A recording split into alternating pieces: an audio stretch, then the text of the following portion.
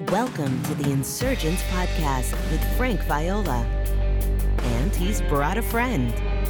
This is the podcast that supplements Frank's groundbreaking book, Insurgents, Reclaiming the Gospel of the Kingdom, which is shaking up the Christian world. You can find out details about the book at insurgents.org. Sit back, open all four ears, physical and spiritual, and join the Insurgents. Here's Frank. Well, we welcome you back to the Insurgents Podcast. I have with me Nikki V once again, and we are looking at every reference to the kingdom of God in the Gospels, and the next reference is in Matthew 6, verse 33. You want to read that for us, Nikki? Sure will. Matthew 6:33, but seek first the kingdom of God and his righteousness, and all these things will be added to you. So obviously a couple of questions right off the top here, and we'll kind of just make our way through these. What is he talking about when he says all these things, all what things will be added to you? So that's something we want to cover.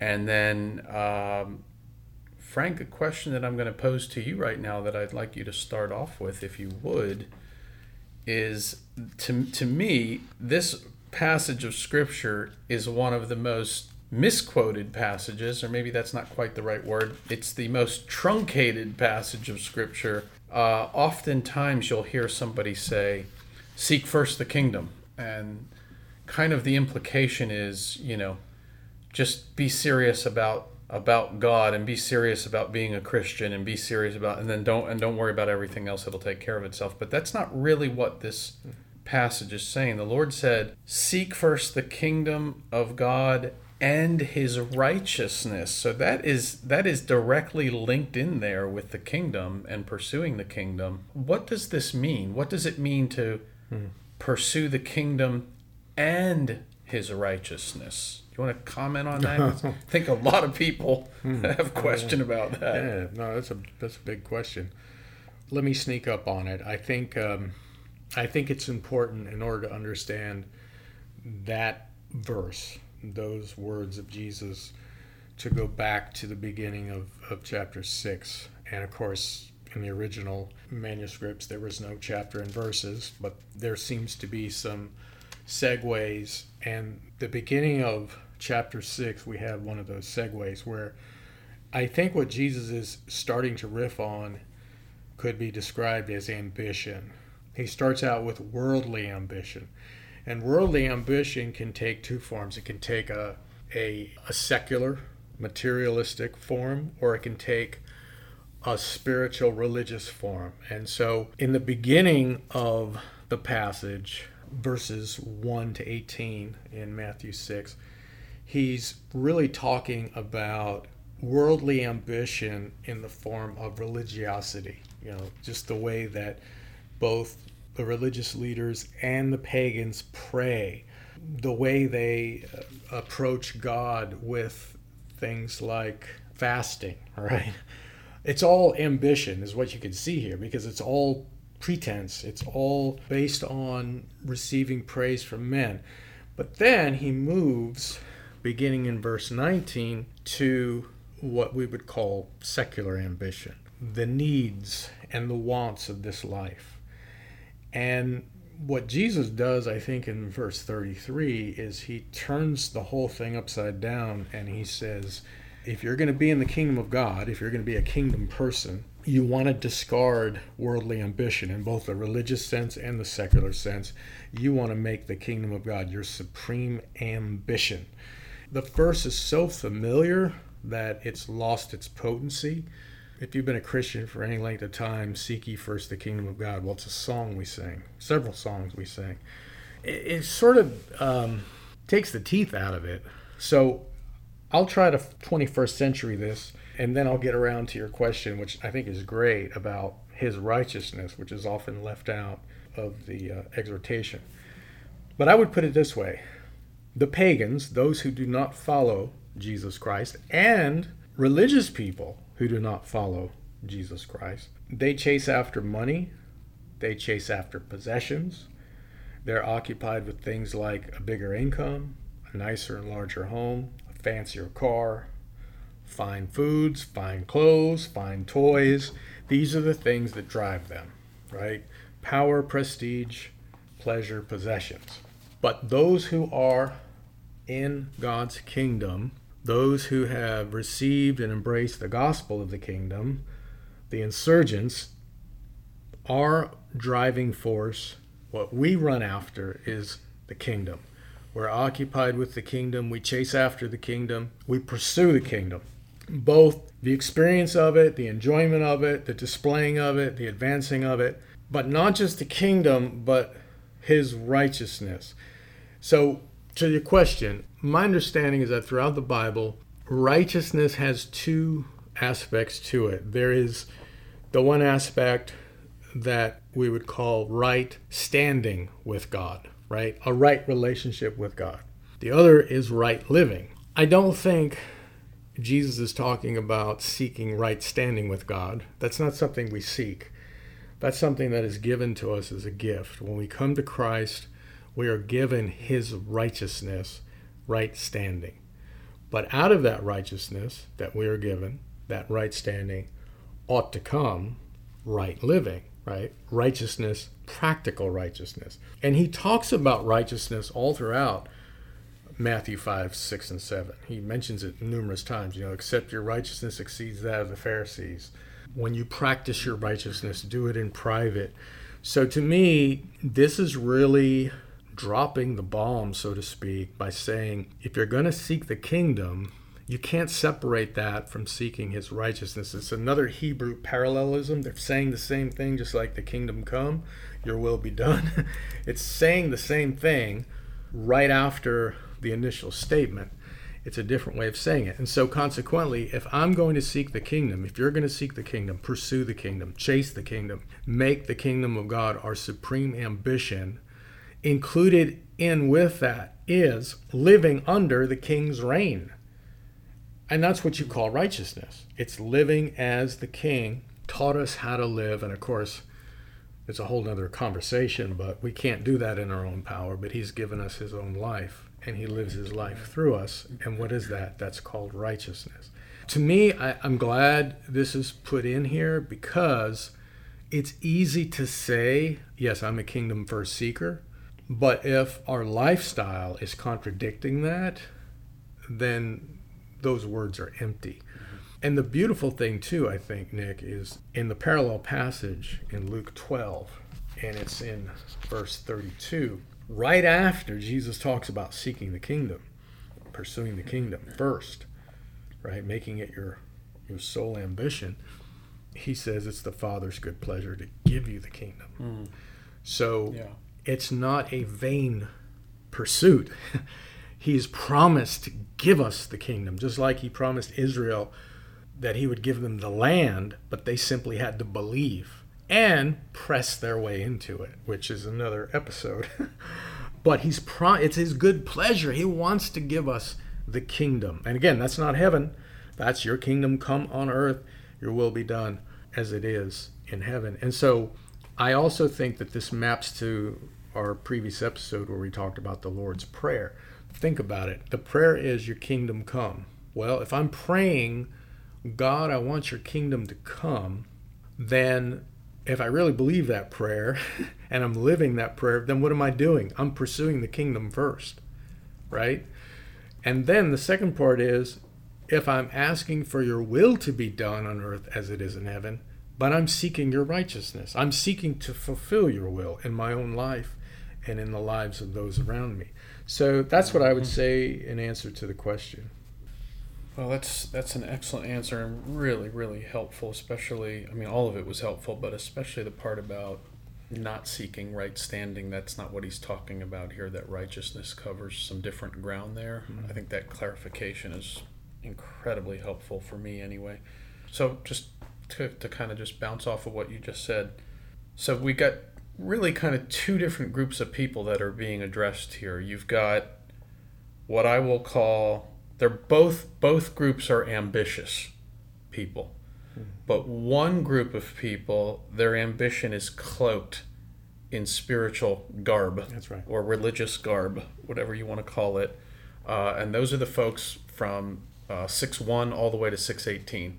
You got the ambitious people who are hiding behind spiritual camouflage, hiding their ambition. And then from 19 up to 32, you've got a more naked ambition, which probably reflects the current culture that we're living in. These are all things that are lauded in our culture, all the negative things that are now lauded as positive traits. So you got both groups of ambition. And that second group, he references the heathen, right? And heathen are going to heathe, right? Pagan's going to peg. Thank you, Taylor Swift. But he's addressing those who, this is the thing you absolutely love about Jesus, right? He's not going to allow for any self-deception. So you're not going to be able to say that you're a kingdom pursuer and have all this naked ambition running around in your life. Hence, above all else, pursue the kingdom and his righteousness. That second add-on, which is not an add-on at all. You talked about the Hebrew parallelism. That's exactly what it is. They're one and the same thing. There is a righteousness that is the internal litmus test to whether the kingdom of God is actually being touched and experienced by an individual or a group of individuals. Yeah. You can't just say that you are having it or enjoying it or that you know it or that you've touched it or that you are the kingdom. There is actual evidence that ought to be accompanying somebody who has touched or entered the kingdom, to use a more biblical language. Not just seen the kingdom, but has actually entered the kingdom. And so we have this term, seek the kingdom and his righteousness. As you were talking, one of the passages that came to my mind was in Paul's letter to the Romans. In Romans 14, he says, the kingdom of God is not a matter of eating and drinking, but of righteousness, peace, and joy in the Holy Spirit. So Paul's literally doing the same thing, but maybe even unpacking it a little bit further than the Lord does here by making that statement, because he's actually addressing some outward stuff. And again, is there anything wrong with eating and drinking? No, folks, let's be clear about that. But what we're talking about here is, to what degree are these things ruling in your life? To what degree are they prioritized? Or is it the other way around, that while you might like something to exist in your life, whether it does or does not has no bearing on whether you're going on with Jesus Christ in your life or not, whether you're going to continue to follow him, whether you lay hold of power, because there are Christians in position of power. Whether you have prestige, because there are some Christians that have some measure of prestige, whether there is pleasure existing in your life in one degree or another, or whether you happen to own some possessions or not, that's not really the point here, because we find plenty of examples in the scripture of people that have position of power or people that have possessions and things like that. Again, everything with the kingdom starts as an internal matter first. And a lot of times we view the kingdom of God exclusively as an external thing. It's out there somewhere and I'm going to enter it. But in reality, Jesus repeatedly demonstrates in the gospel that first the kingdom invades you internally first. And that's how you walk into it externally. So we're not doing this by our own power and by our own will. We are invaded by the Holy Spirit first, and he brings that desire for the kingdom and its righteousness. He brings that into us by his indwelling. And then as God the Father gains ground within us and gains that rulership within us, then the kingdom begins to be expressed through us. And this is why I think it's taking so long for the manifestation of the kingdom to come, because it's not just purely an external thing. I think a lot of times we have this notion that there is this fateful day marked on God's calendar. And no matter what's going on in the heavens, in the earth, in God's people, when that day arrives, it's all going to happen. And I sometimes wonder if we've got it a little bit backwards, that date is actually quite fluid from the Father's vantage point, And what really needs to unfold is the kingdom needs to take over the internals of God's people. That rulership of God needs to occur. We're the ground. We're the initial piece of earth that needs to be conquered first before the rest of the visible earth, the external part that we look at from our eyeballs. Before we see the kingdom of God there, we have to see the kingdom of God ruling, the reign and rule of Christ within at least the ecclesia and the people that make up the ecclesia. Well, that is in effect the realm of the kingdom. It's the people who are ruled. So we can't separate the kingdom from the people who are in it, and who are a part of it. But that kingdom is the reign of Jesus Christ. It is his rulership. It is his kingship. And you're right. The Holy Spirit in us will always point his arrows. The instincts of the Spirit will always push us toward being kingdom first people. But we could hold on to things that block those instincts and impulses, where they don't even register in us.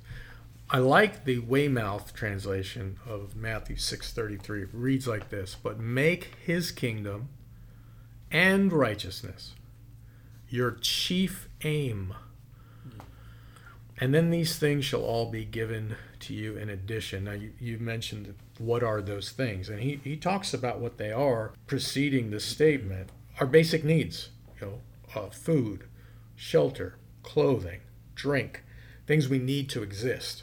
And it's really a promise of provision that if you put the kingdom of God first, you make it your sole ambition, you make it to be the governing driver of your life, you don't have to worry about your needs. The Father's going to take care of them just like he takes care of the birds and the lilies, etc. So you don't have to pursue those things. The Lord will take care of them. But I come back to this question, how do we know if we're a kingdom first seeker? And I think there are three marks or markers to determine what we're seeking first. What is our chief ambition in life? And I've reduced them down to the following. One, what drives you? In other words, what's your passion in life? Right? What is it that lights you up? What's that driving force in your life? That's the first one. Two, what is your mind occupied with when it's not absorbed in a current task? If you're a welder and you're not welding metal, what does your mind go to? If you're a seamstress and you're not sewing some clothing, what does your mind go to? What are you most occupied with? And it seems to me, too, that there's a tie-in with worry and what you're focused on. Because if you're focused on material wants and needs, then that's what you're going to worry about, right? Same thing with money. So what is your mind occupied with when it's not absorbed with a task? And then the third one is, what are you sacrificing for? Because really, when it comes to values and priorities, it's easy to say, I value this, or this is a priority. But unless you sacrifice for it, we can question if that's a value or a priority for us or anyone else. So those are the three things. What drives you, what's your mind occupied with, and what are you sacrificing for? What are you sacrificing your time and your money for? And I'll use an illustration. I met this gentleman once, years ago. I only met him once, and we had dinner together. His name was Tom. Within 10 minutes, I was able to discern what Tom's passion in life was, and it was Scotch. And it's because the entire 90 minutes of our dinner, he talked about Scotch.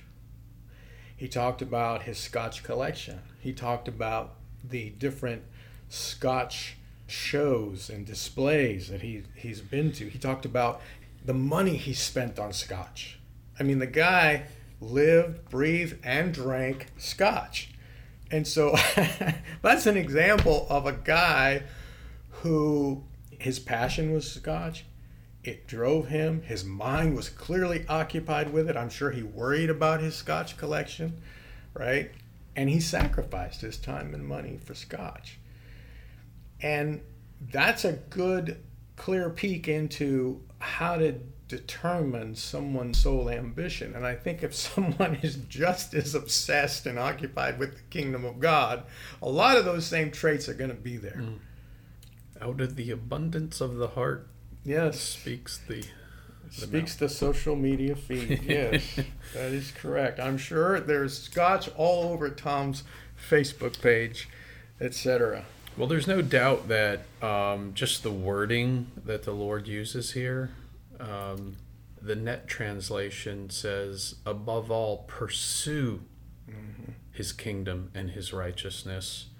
I mean, the word seek, really, in its original meaning, is actually an intense word. If you're seeking something, you are intensely looking for it. I think somehow that's watered down a bit now, that it's more casual. And there's nothing casual in the articulation here by the Lord. It's actually quite intense, that you're seeking, you're pursuing. When I hear the word pursue, I'm thinking of, Hollywood movie car chases where one car is pursuing another. You're running are after it. You're on two wheels as you're making the turn. That's it. It's intense. You're possibly going to lose your life in the pursuit. It's that intense, maybe that precarious, and things like that.